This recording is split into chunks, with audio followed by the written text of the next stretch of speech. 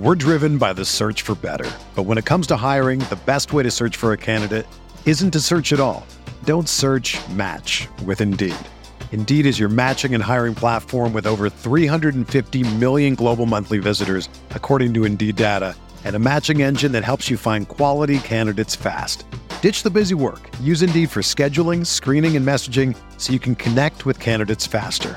Leveraging over 140 million qualifications and preferences every day, Indeed's matching engine is constantly learning from your preferences, so the more you use Indeed, the better it gets.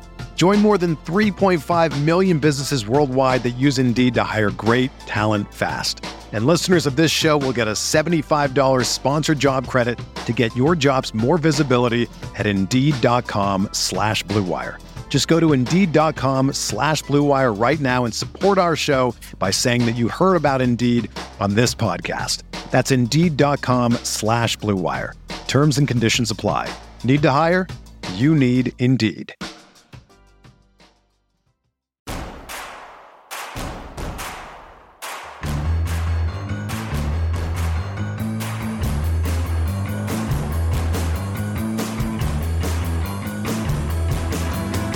From your favorite source for Chicago White Sox talk, delivering news, interviews, analysis, and more. This is the Sox Machine Podcast with your hosts, Jim Margalus and Josh Nelson. Thanks, Rob, and welcome to the Sox Machine Podcast from San Diego. I'm your host, Josh Nelson, and it's Monday, October 3rd, 2022, as this episode is released.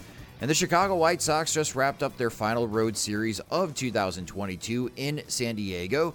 And impressively, they won that series, stealing 2 games from the playoff-bound Padres. We'll recap that series, preview the final series of 2022 as the White Sox will face the Minnesota Twins at home. Will this be the last games we watch Jose Abreu in a White Sox uniform? But first, as it has been the most talked about topic in the 2022 season, by far, Tony La Russa. According to Bob Nightingale of USA Today in his column on Sunday, today, Monday, October 3rd, La Russa is expected to announce his second retirement from managing, this time from the Chicago White Sox due to health reasons. Joining me now is the managing editor of SoxMachine.com and co-host of the Sox Machine podcast. It's Jim Margalus. And Jim, later on today, Monday, it seems we can finally close this short chapter of White Sox baseball that never should have happened, and it totally dragged on. Or can we? What? Expected to. No, just expected to, reportedly just, when it comes to the White Sox being weird with managers, like, we've talked about before, it's one thing for La Russa to retire from managing. It's another thing for him to be completely out of the organization. Like, I don't know if it helps if he's booted upstairs and is just hanging out with Jerry Reinsdorf in his owner's suite the entire time and just being in his ear. So, as much as it might be welcome news for him to retire, I would just like to confirm that there is no role for him in the organization going forward before I completely pop the champagne. So you need to go into the morgue, pull the body out of the chiller, and to see this is finally the end of Tony La Russa's managerial tenure and his relationship or employment with the Chicago White Sox. That is what you are waiting for. Final confirmation, Jim. Yes, because the White Sox don't deserve the benefit of the doubt. They're going to be weird. They have the discussion or the Bob Nightingale column and other articles written about it have pivoted to, what's the White Sox managerial search going to do? Who are possible candidates? Where's it going to lead? It's my question is, will the White Sox actually do a search? That's still the question above all else is, will the White Sox conduct themselves like a normal team until they prove that they can? I'm going to say they won't. So that's, first step here is, confirm the retirement and confirm that he won't have some kind of role where you can still blame him maybe for weird behavior or, just what have you coming from the White Sox ownership suite. And I guess we can say that this is coming from the White Sox because it's Bob Nightingale. Bob Nightingale does not have a great reputation throughout Major League Baseball, especially with other fan bases. But with the Chicago White Sox, we have to follow him. We have to read everything that he writes. We have to listen to him because of who his sources are within the Chicago White Sox. And I think even John Greenberg of The Athletic tweeted that it was great of Bob to let him know that there's a press conference with Tony La Russa tomorrow, because the beat reporters had not heard a single thing from the White Sox, and they're all in San Diego this weekend. So now they have to fly back home late Sunday, back to Chicago, and get prepared in what will be expected to be maybe the second or biggest press conference, depending on how the White Sox handle their upcoming press conferences of the year with La Russa leaving. That just seems really odd to me that the White Sox were not going to make any announcement until like Monday morning that, oh, hey, by the way, La Russa is going to jump on a Zoom with you guys, and it's going to be at 3:00 Central Time. Or like, just maybe, in person. If it's in person, who's going to be there? Like, is it just going to be La Russa talking about himself and nobody else like saying like, expressing pity or just, regrets or, a path forward? Is it going to be just, La Russa and Jerry Reinsdorf talking to Bob Nightingale and nobody else communicating a thing? It very well could be. And I'm kind of half expecting it's only Tony La Russa in the Zoom call. And he's the only one answering questions to the beat. And it's going to be a lot about his health and why he's stepping away from the game again. Is it a Zoom call or is it in person? Because I thought Nightingale said in Chicago. Well, if media conference. Okay, so I guess that's a good point. And the reason I assume it's a Zoom, because if Tony is with his doctors are in Arizona. So why would he fly to Chicago to make this announcement in the year 2022 when you could just hop on a Zoom call? Maybe he's got like an apartment to clean out, paperwork to sign, etc. Like, that could be the case. Oh, I guess. Yeah, you do have to file retirement papers, don't you, in baseball? Yeah, let me see. I thought it was a case where, it was in Chicago. If it's in Chicago, then that leaves very little excuses to not have at least one of Kenny Williams or Rick Hahn. Now, will they answer questions from the media? Who knows? I think most of the attention is going to be on La Russa and celebrating his quote-unquote tremendous career, his Hall of Fame career as manager, and how unfortunate this is that the circumstances with his heart and his health prevent him from managing in 2023.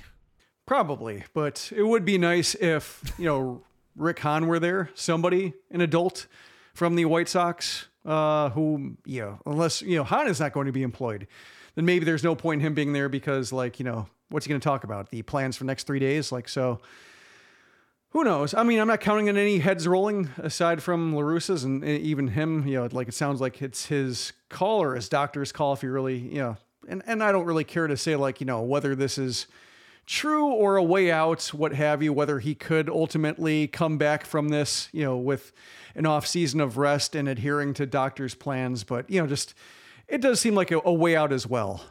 Lance Lynn was asked after his start against San Diego on Sunday regarding Tony La Russa, as Lance Lynn started his career under Tony La Russa in St. Louis. And Lynn said, quote, "He's had a hell of a career.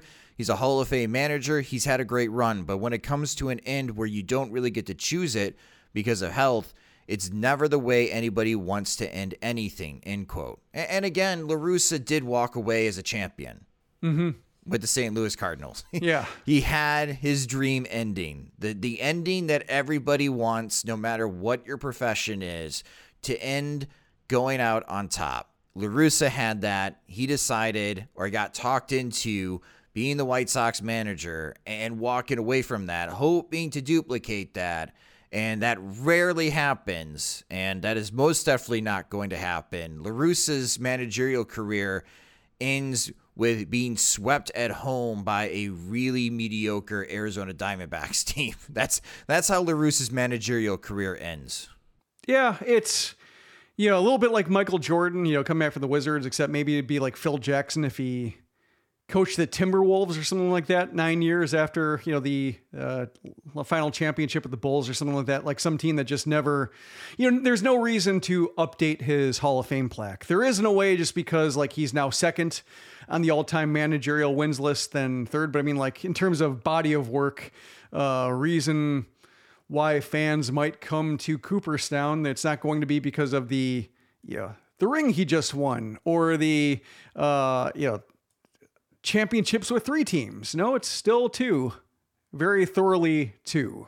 Could we have a Wolf of Wall Street moment where he steps up to the mic and changes his mind and he's not going anywhere? I don't think so. I think the doctor argument is pretty... they're really, if it is something they're leaning into to avoid like just a more public reckoning or an understanding that this was just a bad idea to begin with, and they're just kind of saying, nope, it's doctors. It's, we would love to keep doing this, but we can't.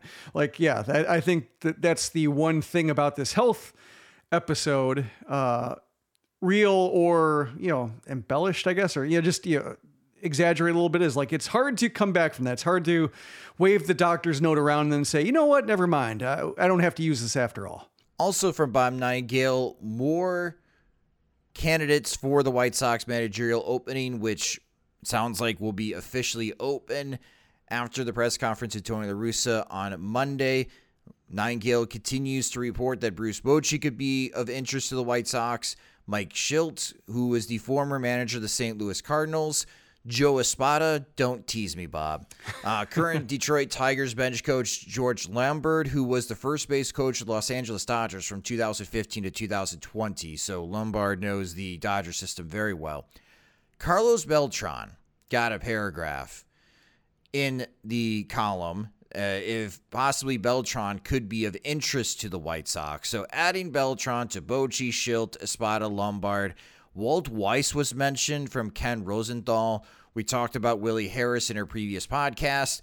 The managerial candidates that we fear could be possibly of interest to the White Sox and hired, A.J. Pierzynski and Jim Thome, as they do not have any managerial experience whatsoever, but they're ex-White Sox players, so you can't count them out. Then there's Ozzie Guillen. Mm-hmm. On Sunday's pregame show on NBC Sports Chicago, Chuck Garfien asked Ozzie if he would be interested in pursuing the job. This is what Ozzie had to say. Let me be cocky now. Mm-hmm. Nobody in baseball, Chuck, knows this ball club better than Ozzie Guillen. No one.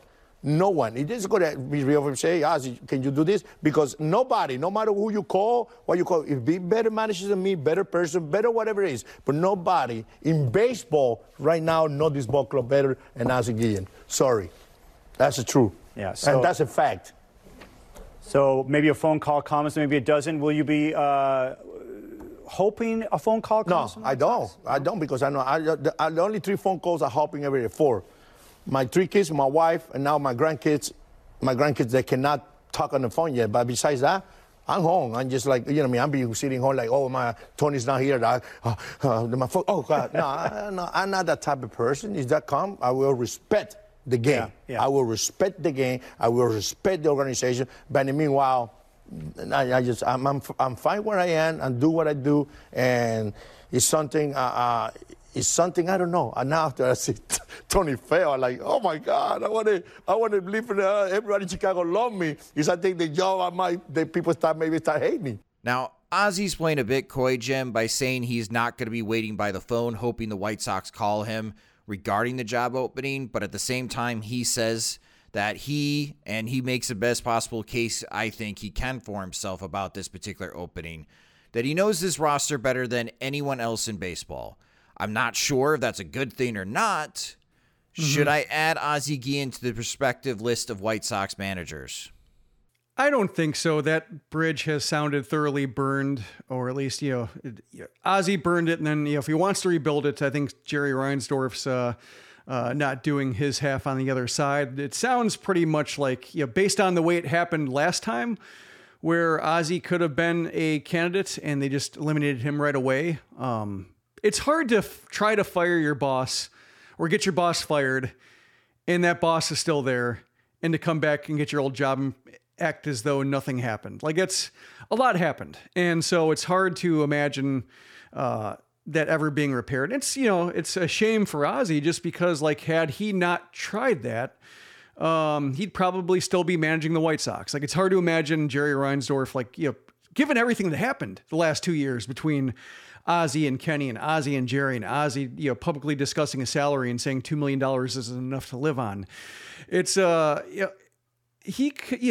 was all him. That was all just, frustration with Kenny Williams. And maybe like Kenny had something to do, but, at least Kenny knew how to handle himself publicly in a way that like, he played the public game very well and Ozzie did not. Ozzie, played for it. Like he lit a match and it burned and he went to Florida and that kind of blew up in his face. And that was that's what happens when, you have job scarcity, which major league managerial, positions are. And you treat the job that could have been a lifetime appointment so callously. And so, I don't really have any sympathy there. And I haven't for a while, especially since the White Sox, everybody's still there. The damage is still evident of just how that fell apart. And the White Sox have never really gotten past that.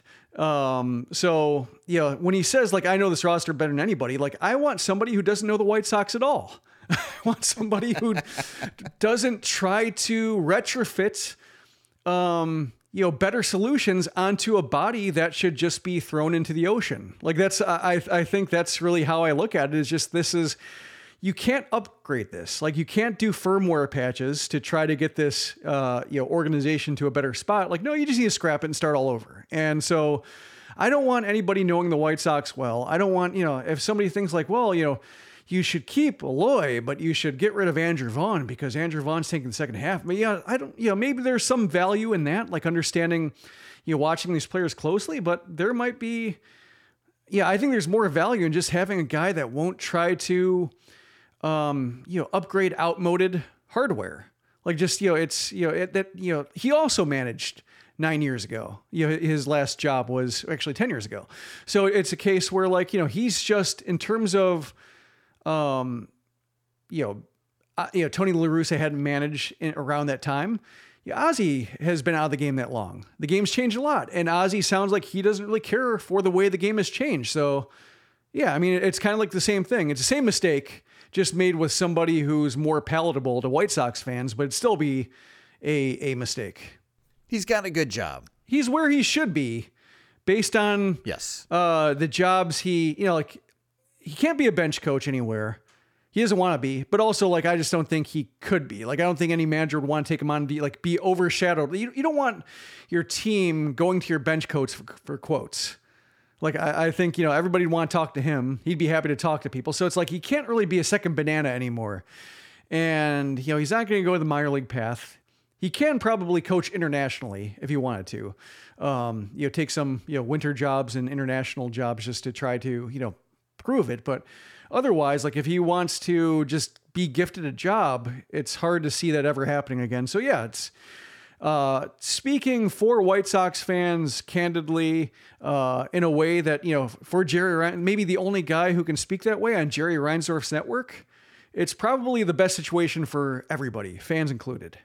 Then there's Miguel Cairo, one person that I do not think will remain as manager in any circumstance for the White Sox, even though he's currently the interim manager. And I think, Jim, that Cairo's done the best job he possibly could under these terrible circumstances. And Cairo was asked before Sunday's game, after the La Russa report came out of Bob Nightingale of USA Today. Again, the beat reporters had to find this out from Nightingale.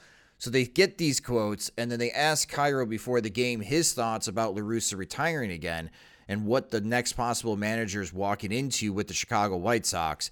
And this is what Cairo had to say. Quote, I think they got the message what there is to expect. Whoever is going to manage, or whoever they're going to hire, or whoever is going to be there, I know they are going to be expecting something a little different. It's going to be more people accountable for doing their job. And I think it's going to change. It's going to be a little different. It happened because you go to the playoffs 2 years in a row, and all of a sudden you felt like you didn't make it this year. You could see what went wrong. It's going to be some people accountable for the job that they're going to do. I hope there is. End quote. Jim, we've heard this word accountable quite a bit this year, especially since Rick Hahn's press conference after his debacle of a trade deadline. What could Cairo possibly hint at when he's speaking about people being held accountable? It's hard to know because I think there are a few different ways he could be coming about it. Like, as acting manager, I get the feeling from, watching him and listening to his conferences, like he's not fully empowered to do the job. Like he doesn't have any confidence that he's hanging around past the next week. And so like he can't really torch anybody. Like he has a very moderate amount of power. So he's not going to be the guy to light a fire under anybody or bench anybody or really, turn over any tables, because it might not be his team after Wednesday, or it might not be his organization after Wednesday, depending on what happens. So I think for me, it could be just a way to kind of say this, kind of like his post-game media conferences when he said this is terrible, this is unacceptable. And then they'd lose again. He'd say, this is terrible, this is unacceptable. And just, kind of going through the same quotes, the limited palette of words he can use on a given night, in his limited role. And so he's going to use them. And so he could be leaning on accountability the same way as a word that's good to say and people want to hear, but also as strong as he can be without overstepping the fact that he's not really manager. So there's that. If I were thinking in the case where he's really using it purposefully and wants people to read between the lines, the one thing I can think of is that if he's looking for his next job, he might be, whether it's in the organization, whether it's him, making a case to hang around, or whether it's him, making a case to be hired elsewhere. If there's an overhaul of coaching staff, he just might be saying it's not me, or it's not it's, there are a lot of people to point the finger at, it's whether it's, he's pointing it at La Russa because there were murmurs and quotes from people around the organization that it was a very, the decisions bottlenecked with La Russa. The coaches really didn't have a lot to say. There wasn't a whole lot of delegation. Or it could be the fact that the players did not show up, or the players were coddled by La Russa, and there's nothing any of the coaches could really do to make a difference. And so it just might be kind of casting a, pointing fingers, but vaguely, or just kind of maybe, waving his hands and arms the breadth of the problem and saying this is, a lot of guys need to be held accountable, not just me, not just, not La Russa, not anybody, and just, not any one person. This really needs, everybody needs to do a lot of soul searching here. And so maybe when he's going into off-season interviews, whether with the White Sox or elsewhere, just to say yeah, it was, there were problems, but here were the problems, with pitcher A, and here is the problem with infielder X. And, just as a way to say yeah, we tried, and either players didn't respond or players did not respond because managers didn't respond. And, that's, I think, maybe what he might be getting at if he's not just using a limited vocabulary based on the shortage of power he actually has. I am going to be paying attention to this word accountable in the upcoming press conferences for the Chicago White Sox, especially the end-of-year press conference. Because let's say Rick Hahn has another press conference. Let's say Rick Hahn keeps his job, which I'm 95% sure that he will, even though I don't think that's a good idea. And if he uses that, well, this upcoming offseason, we're going to be holding people accountable for our failures in 2022. I'm hoping somebody that's in that Zoom or is in the press room asks the follow-up question of, what do you mean by holding people accountable? Because from Cairo's perspective, when he uses the word accountable, I think it's the players. And if you're going to hold players accountable, are you threatening their job status in 2022? And which players are you threatening their status with the team next year? Because there are some players that are way underachieving, and whether you like it or not, White Sox, they're probably going to be in the same position next year. So I don't know if you're going to resort to threatening them. I'm sorry, Yohan Moncada, way underperforming again. And we've mentioned this many times. He's going to be the 6th highest paid third baseman going into 2023. Yasmani Grandal, he had his worst career season, and he is still going to be one of the highest paid catchers in Major League Baseball. how do you hold Mikata and Grandal accountable going to 2023? Are you going to threaten their job status? Are you going to bench them? You're going to bench the two guys combined, make $35 million, and they're going to be bench players? Like, how do you do that? And that's kind of, in my mind, if Cairo's using accountable, I think he's hinting at players. But this is a word that we heard Rick Hahn talked about, that if we don't make the playoffs, people will be held accountable. What does that mean coming from the GM? I'm sure we're going to hear this word again in the post-mortem press conference for the Chicago White Sox to get their thoughts about what happened in 2022. Maybe more firings are coming or personnel changes for the White Sox, and they're going to be saying, well, we have to hold people accountable for our failures in 2022.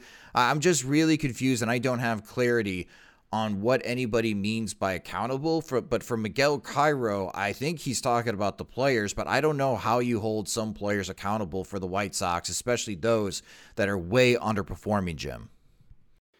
It could also be about the front office if it's a case where, like, we had 22-man rosters at times. Like, we were shorthanded. We did not, players were not sent to the injured list. Players were not, we did not receive suitable starters for players who might have been working their way back from injuries, or, that could be a case too, where he's just talking about, like, up top. Why was there not an adult supervising, like Michael Kopech's, and it turns out he had a meniscus tear that he was pitching through. And so, like, you look, I know. So just like, it might be pointing the finger elsewhere too, like upwards or laterally, just to say, like, a lot of things went wrong here. And like, nobody was, basically steering the boat, and it hit something. And, just now here we are, looking for help, and help might not arrive in time to really, save this rebuild in a meaningful fashion. But it's, I think if I'm, thinking about Rick Hahn and him using the word accountability, how can you use the word accountability and still have his same job? Because, it's been 10 years and 2 winning seasons, two postseason appearances, but one was a 60-game season where they're running out of steam at the end of 60 games. Like, they might, if it were a 162-game season, like, would they have finished above 500 that year? Because they were really gassed by the end of that. So, like, yeah, it's one real postseason appearance, no postseason victories. One failed rebuild, one rebuild that is taking on water right now. We saw it with the Phillies, that when their rebuild stalled, they fired Matt Klentak and they brought in Dave Dombrowski to try to, super solve the job. And I think we can debate what kind of job he's doing, but they definitely said, like, we need to get this thing over the top. Let's bring in, like, Dombrowski's talent for disregarding the future 3 years from now to try to maximize the current window and see where it goes. Like, they made a distinct move to shed the status quo to try to get the current rebuild to a place where, like, it actually resulted in some October run. So it's it's a word that I just, when I see it, I more or less shrug at it, because when you look at who is held accountable this year, it's basically Dallas Keuchel. Yeah, it has just been Dallas Keuchel, hasn't it? Well, we'll see who will be held accountable as the White Sox season is over in just 3 more games. We'll have more coverage of La Russa's press conference on SoxMachine.com, and you can follow us on Twitter at SoxMachine for those updates. Jim and I are going to take a quick break for a word from our sponsors, but coming up next, we will review what happened in San Diego during our meetup and preview the last series of 2022. Is this the last we'll see Jose Abreu in a White Sox uniform? We discuss next on the Sox Machine podcast. We're driven by the search for better. But when it comes to hiring, the best way to search for a candidate isn't to search at all. Don't search, match with Indeed. Indeed is your matching and hiring platform with over 350 million global monthly visitors, according to Indeed data, and a matching engine that helps you find quality candidates fast. Ditch the busy work. Use Indeed for scheduling, screening, and messaging so you can connect with candidates faster. Leveraging over 140 million qualifications and preferences every day, Indeed's matching engine is constantly learning from your preferences So the more you use Indeed, the better it gets. Join more than 3.5 million businesses worldwide that use Indeed to hire great talent fast. And listeners of this show will get a $75 sponsored job credit to get your jobs more visibility at Indeed.com/Blue Wire. Just go to Indeed.com/Blue Wire right now and support our show by saying that you heard about Indeed on this podcast. That's Indeed.com/Blue Wire. Terms and conditions apply. Need to hire? You need Indeed. When you need mealtime inspiration, it's worth shopping Kroger, where you'll find over 30,000 mouth-watering choices that excite your inner foodie. And no matter what tasty choice you make, you'll enjoy our everyday low prices, plus extra ways to save, like digital coupons worth over $600 each week. You can also save up to $1 off per gallon at the pump with fuel points. More savings and more inspiring flavors make shopping Kroger worth it every time. Kroger, fresh for everyone. Fuel restrictions apply. Welcome back to the Sox Machine Podcast. The Chicago White Sox finished 2022 with a 44-37 road record. Only if they had played that well at home, maybe we're talking about a White Sox wildcard team. As a White Sox fan, there's not much to look forward to these days. Even this offseason, which will have changes in 2023, may not be all that satisfying. But for those that came out to San Diego this weekend for our last #108 road trip meetup, along with our friends from the 108, we had a blast. And Jim, I'm already in love with the city of San Diego. If we didn't live in Chicago, we live in San Diego. And Petco Park is awesome. I came away so impressed that I'm debating putting that stadium on the same tier as PNC Park in Pittsburgh and Oracle Park out in San Francisco. I know you've been, and I enjoyed the hell out of that stadium.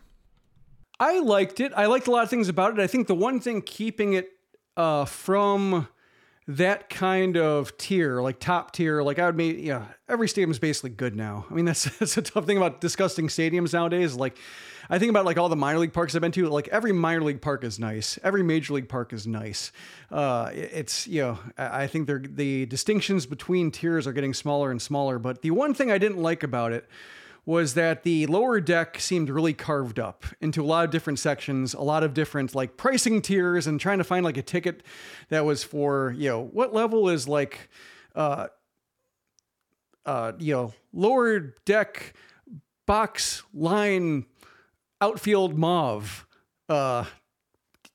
you know, what price is that, you know, versus the magenta or puce? Like, I just remember looking at the chart and like, you know, trying to get to the seat and just seeing like a lot of aisles get cut off and a lot of like, and to me, like that just annoys me a little bit in terms of just trying to find tickets, trying to like just get to my seat, trying to see if I can change my seat at any point. Like if it's a sparsely attended game and just, you know, I like more of a open lower bowl for walking around, for seeing the whole game as you're walking around it. And that was like the one drawback to me is like the lower deck seemed really carved up. But in terms of like location, neighborhood, like game day vibe of like walking to the game, like getting a drink beforehand and then walking around the stadium and seeing like all the different, you know, food stands, the beer selection, the various like public spaces they had inside the park, like all that was great. So I would put it like, you know, in terms of everything else they did, the scoreboard is great. The Western Metal Supply Building is cool.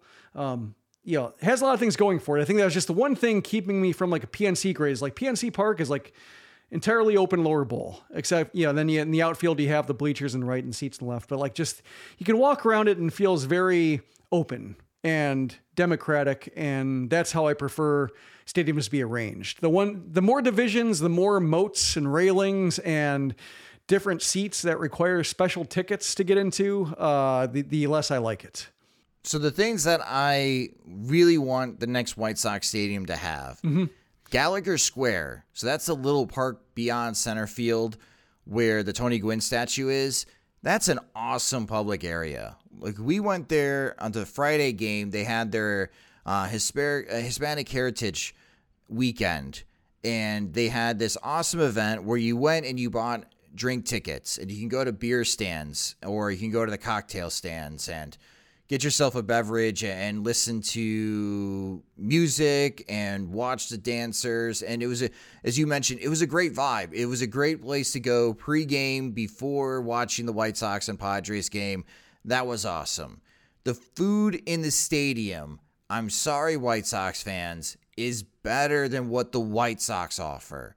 Now, what the White Sox have in general concessions is better than what the Padres have, but the Padres strategy is let's develop relationships and partnerships with local restaurants, and they have food stands in the stadium, and that blows away whatever the White Sox have.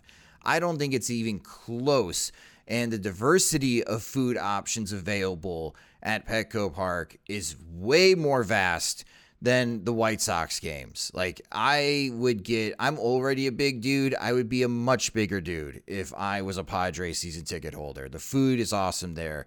The beer options, the breweries have stands, not cooler space. And yes, I am throwing shade at the White Sox. I think that is something that should come into Guarantee Rate Field. Let the Chicago local breweries have beer stands in the stadium rather than just putting their cans in a cooler. I think that's also a pretty big draw. And as you mentioned, Jim, the sight lines where Petco Park is in San Diego, it's got awesome sight lines. I don't know if we will have official meetups every time the White Sox play in San Diego, but I know every 15 years. But I know that every time the White Sox play in San Diego, I will be there. And this could be a benefit of the balanced schedule, is that it's going to be every other year. The Padres come to Chicago in 2023, so I already know in 2024 I will be in San Diego for that White Sox series. That's how much I really enjoyed watching the games at Petco Park. So if you missed out in going to San Diego for this White Sox series, just put it in your mind right now that you will be going out there in 2024. You will not be disappointed. I promise you that. I cannot promise we'll have an official meetup, but I'll let everyone know where I will be because I will be there. How was the turnout?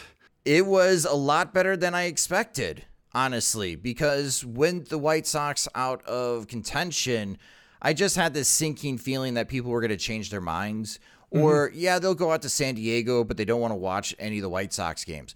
There was a lot of White Sox fans in San Diego this weekend. And we went to Bub's at the ballpark, which is on J Street. So for those that know San Diego, I think it's J Street and 8th Street. It's this great sports bar. It's huge. I think someone compared it to Sluggers in the north side of Chicago by Wrigley Field. I think that's an apt comparison.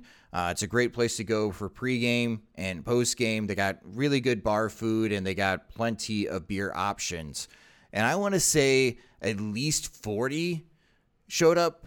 A lot of our podcast listeners showed up. Some people from the good old Southside Sox days, reminiscing when the cheat ran things. So long-time readers, especially for you, Jim, long-time readers of yours were there. And, of course, our friends from the 108, Beef Loaf, Chirizi, they were there to help hold court. Aloha, Mr. Hand, Wally, King Nam, the hot dog eating contest winner from a couple years ago. It was fantastic just to catch up with people. And these are a lot of people were from Phoenix. Who don't get to go to Chicago all the time, or they're from Los Angeles. So they were grateful that, hey, thanks for coming out to San Diego and hosting this, because it's harder for them to get to Chicago. And they'll talk to you about, you should do something for spring training. One day we can do that. But it was so much fun to meet and see new faces, especially for those that have been some of our Patreon supporters and longtime podcast listeners. It was a lot of fun. Speaking of like Bob Nightingale, I don't know if you read the column that he wrote about Ben Verlander doing like the Shohei Ohtani video. I couldn't get through it all. Yeah, I'll be honest with you. I couldn't get through it all. I was picturing like, it was great to go to the West Coast and be a voice for people who don't speak up. The White Sox fans in Phoenix and San Diego who, they're soft spoken and they don't assert themselves as happy. People cried meeting me. People drove for hours to shake my hand. You should have gone full Midwest savior for the California masses. No, the only thing that I would go with that angle is that I don't think the White Sox have been doing a very good job with fan engagement. If you talk to employees of the Chicago White Sox, they know they have not been doing a very good job in fan engagement. But as you know, Jim, based on our conversations, and this is a conversation for our listeners, we're pulling the curtain back a little bit, the behind the scenes of what clicks, at Sox Machine and our conversations with our friends from the 108. We do these meetups because it is true. Nobody hates the White Sox more than White Sox fans. But we still, for some weird and terrible reason, love this franchise. And we love following this team. So if they're not going to engage us, well, we might as well engage each other. So that's what makes these meetups so much fun, is that misery loves company. And I don't know about you guys, but I really do enjoy your company when we get a chance to meet face to face.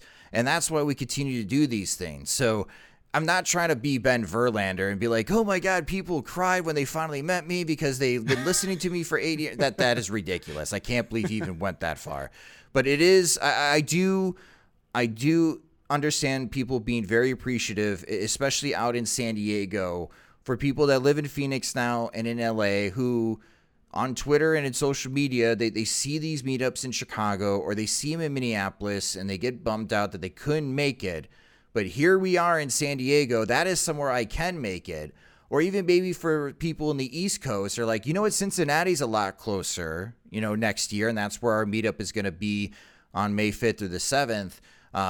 I'll meet you guys in Cincinnati because that's a lot closer for me and I can make it that weekend. So that's why we continue to do these things, because the White Sox are not going to up their game. So that's fine. We'll fill in that void to host these, I think, pretty awesome meetups where 40 or hundreds, or what we saw in Milwaukee last summer, 400 plus people show up and enjoy each other's company, knowing that the common bond we have is that we're all White Sox fans. Yeah, I mean, the way I put it is like, I root for White Sox fans more than I root for the White Sox.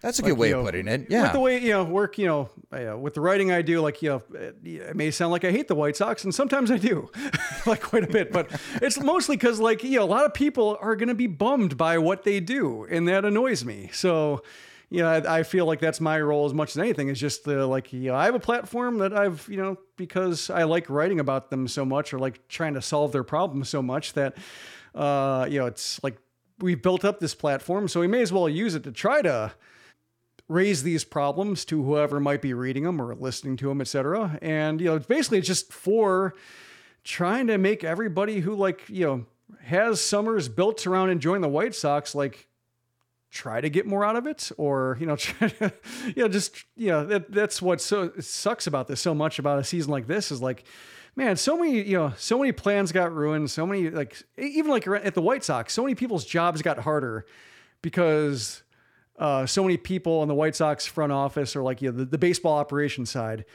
just didn't do their jobs.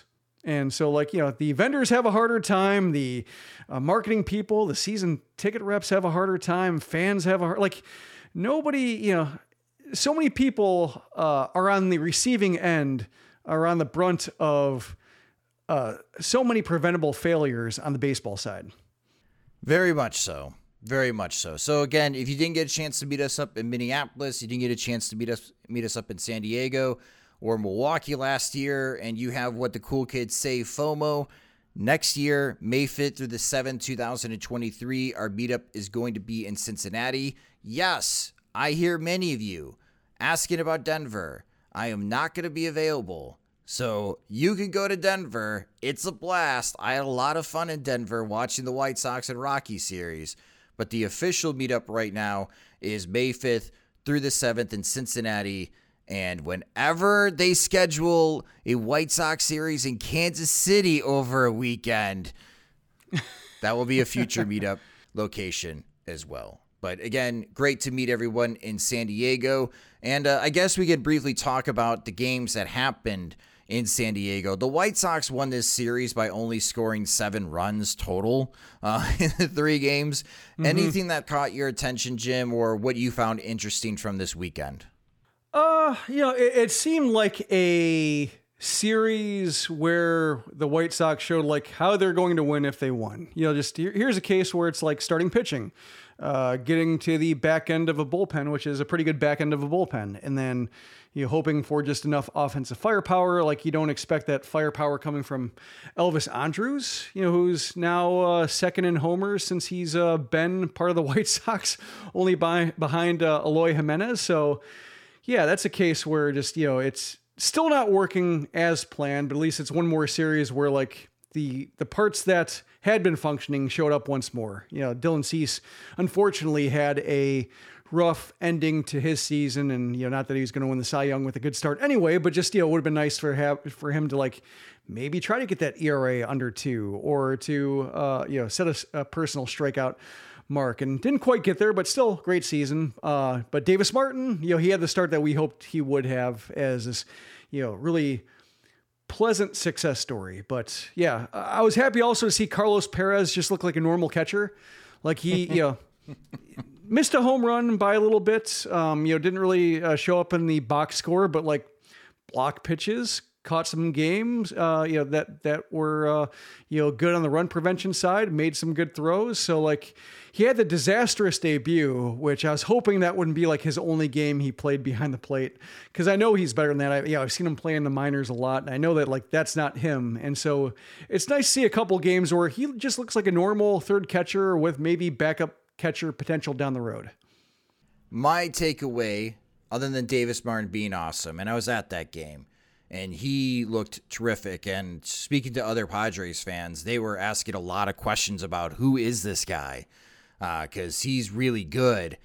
That I know Davis Martin's got staying power, Jim, and we'll do podcast player reviews during the entire offseason. Davis Martin will have a specific episode, so we'll dive more into this conversation later. But I think Davis Martin has staying power. My takeaway is I am quite worried about the Padres.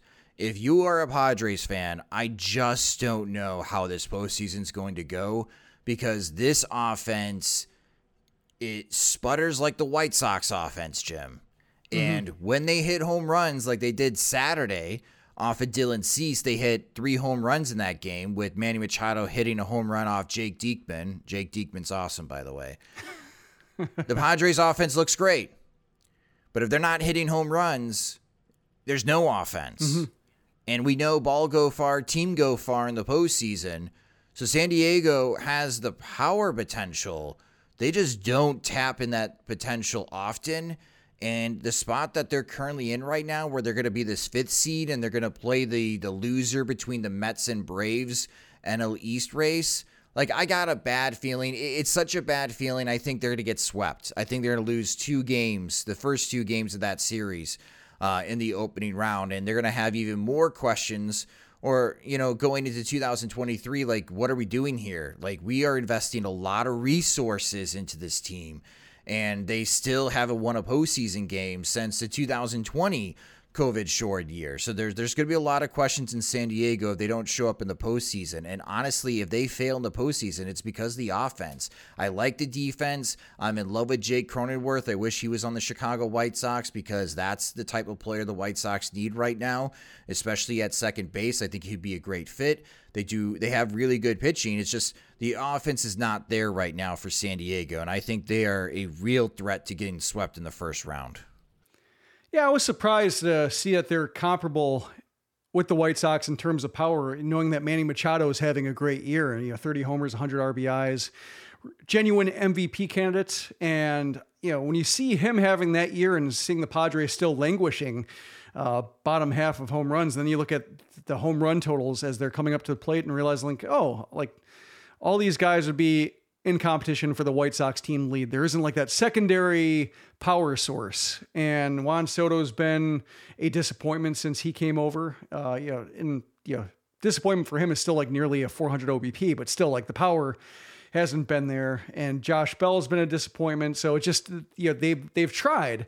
And it kind of reminds me a little bit of the Twins. Like the Twins, I thought had like a good trade deadline, and none of those guys helped. And it's kind of the same thing with the Padres. Like, great deadline on paper.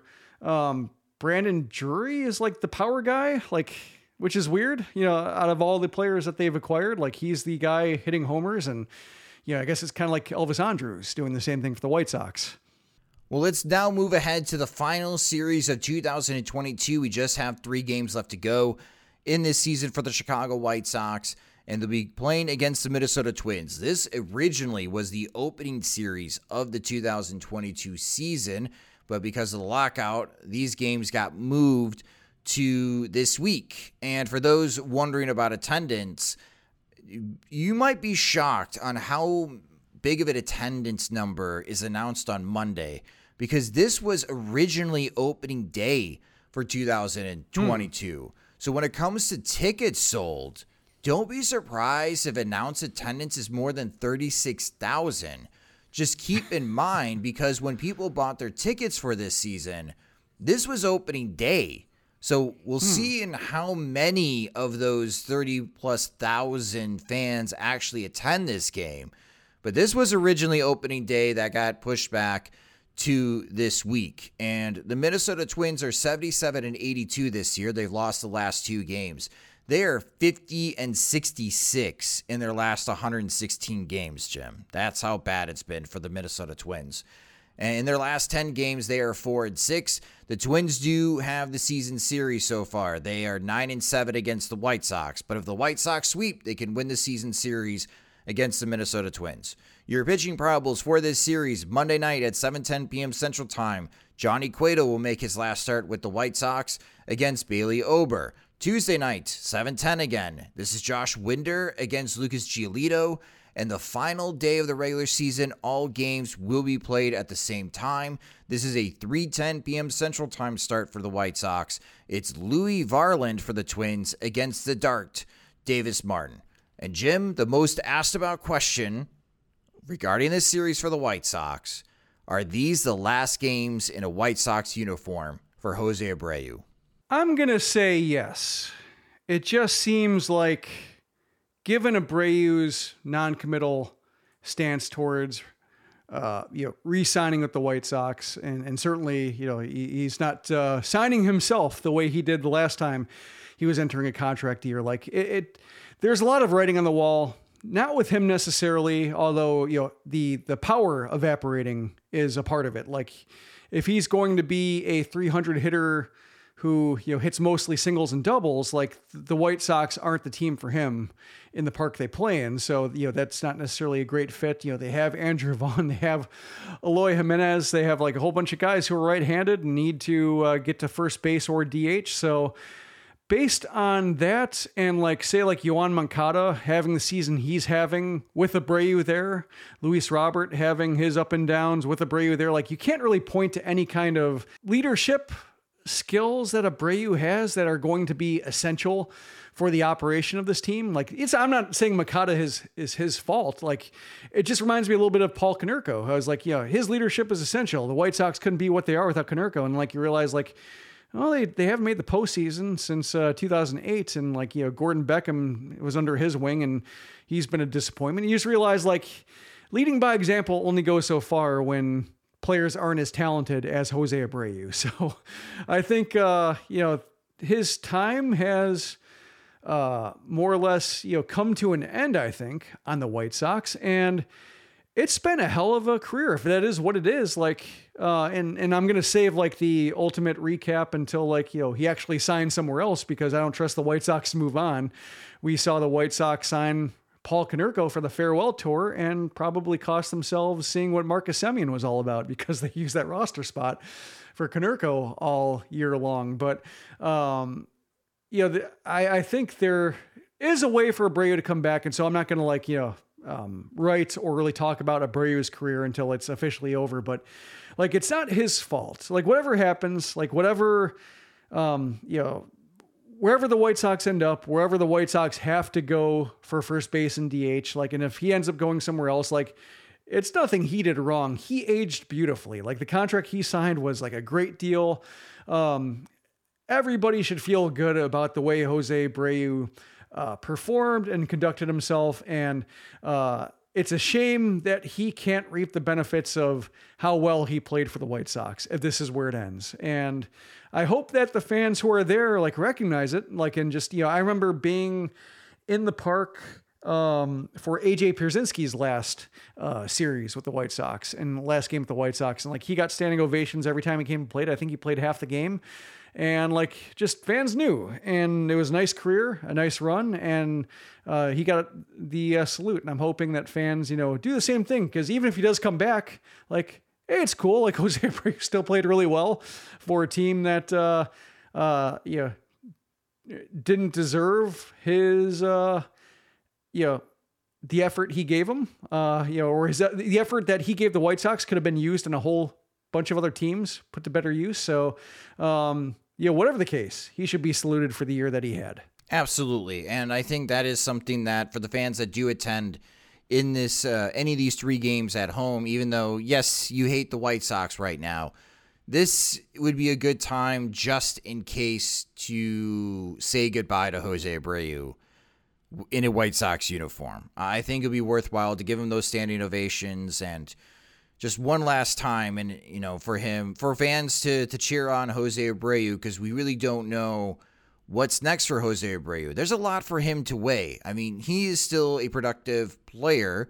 He's still going to be in the major leagues, but if the White Sox don't have certainty in which direction they're going to go, and he's lived through this multiple times, being part of the White Sox organization, that if another contending team needs help at first base, he should really listen to them, because he is not young anymore. He understands that he is getting older, and he's done everything he could with the White Sox. Now in his next stage of his career, it's getting that opportunity to make it to the World Series.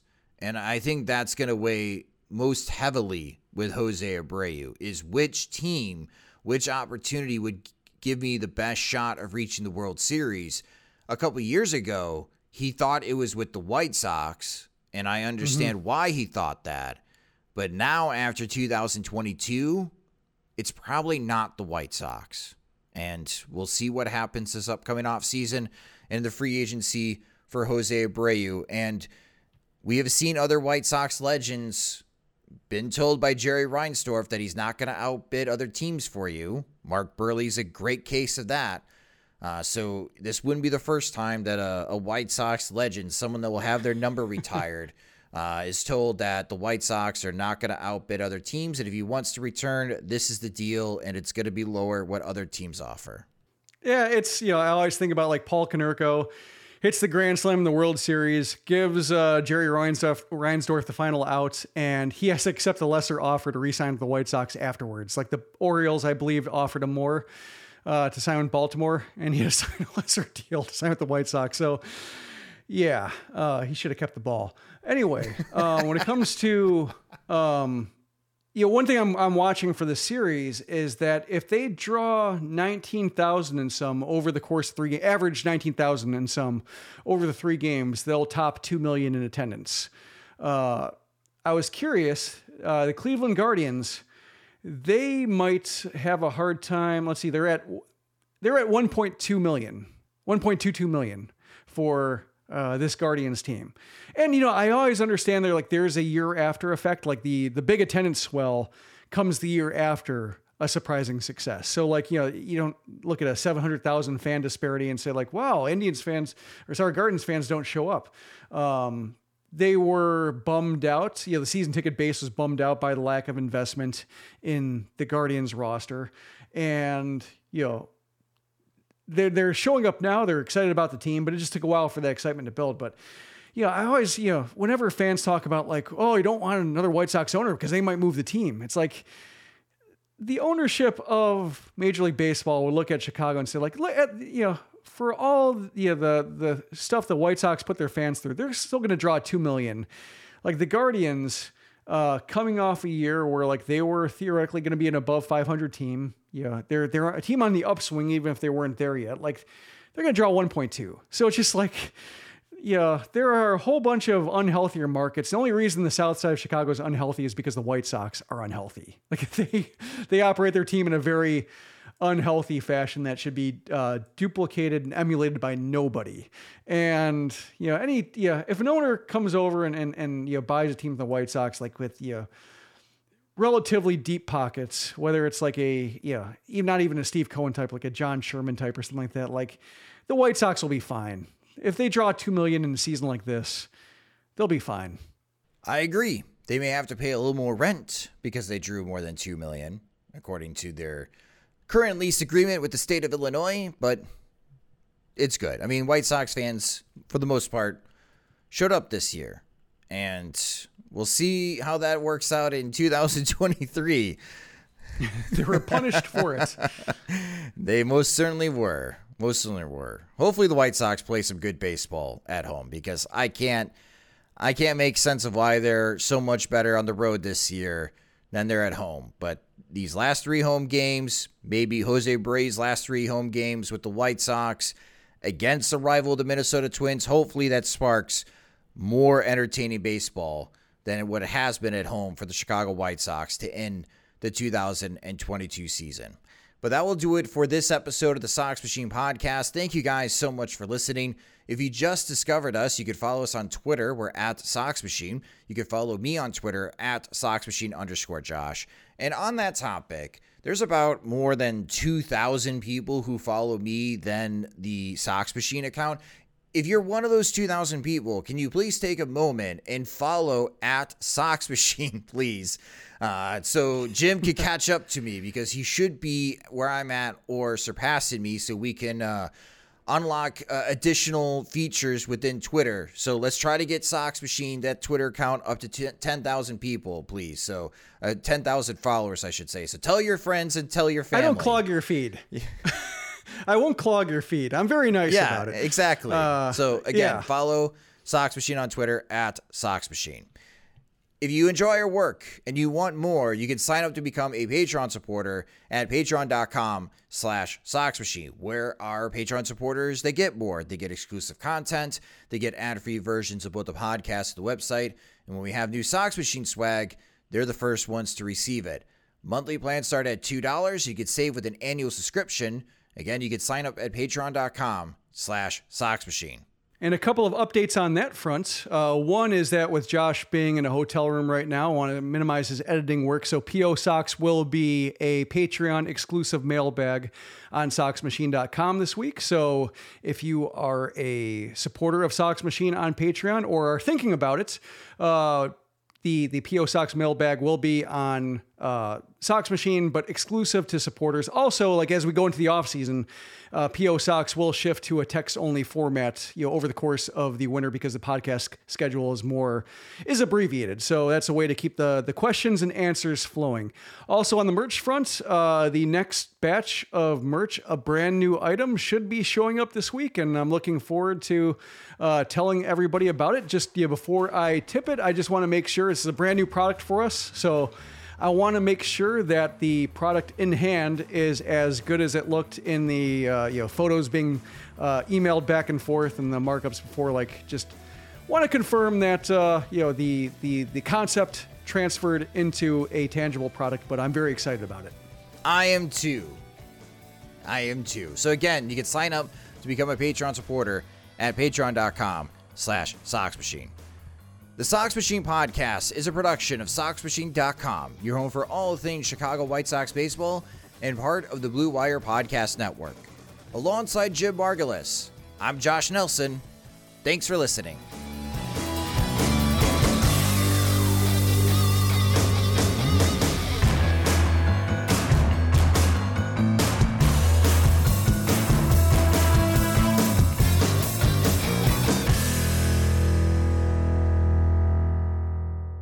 Everyone is talking about magnesium. It's all you hear about. But why? What do we know about magnesium? Well, magnesium is the #1 mineral that 75% of Americans are deficient in. If you are a woman over 35, magnesium will help you rediscover balance, energy, and vitality. Magnesium supports more than 300 enzymatic reactions in your body, including those involved in hormonal balance. From functional medicine doctors to mental well-being and female hormone experts, we all know that magnesium is the one mineral to improve all aspects of well-being and health. But which one? Magnesium Breakthrough from Bioptimizers, the trusted choice recommended by leading experts with 7 best-absorbed forms of magnesium to ensure your body receives the support it needs for overall well-being. Go to bioptimizers.com/balance today and use code BALANCE10 for 10% off. Support your journey to wellness at bioptimizers.com/balance. Magnesium Breakthrough from Bioptimizers, your foundation to optimal health and vitality.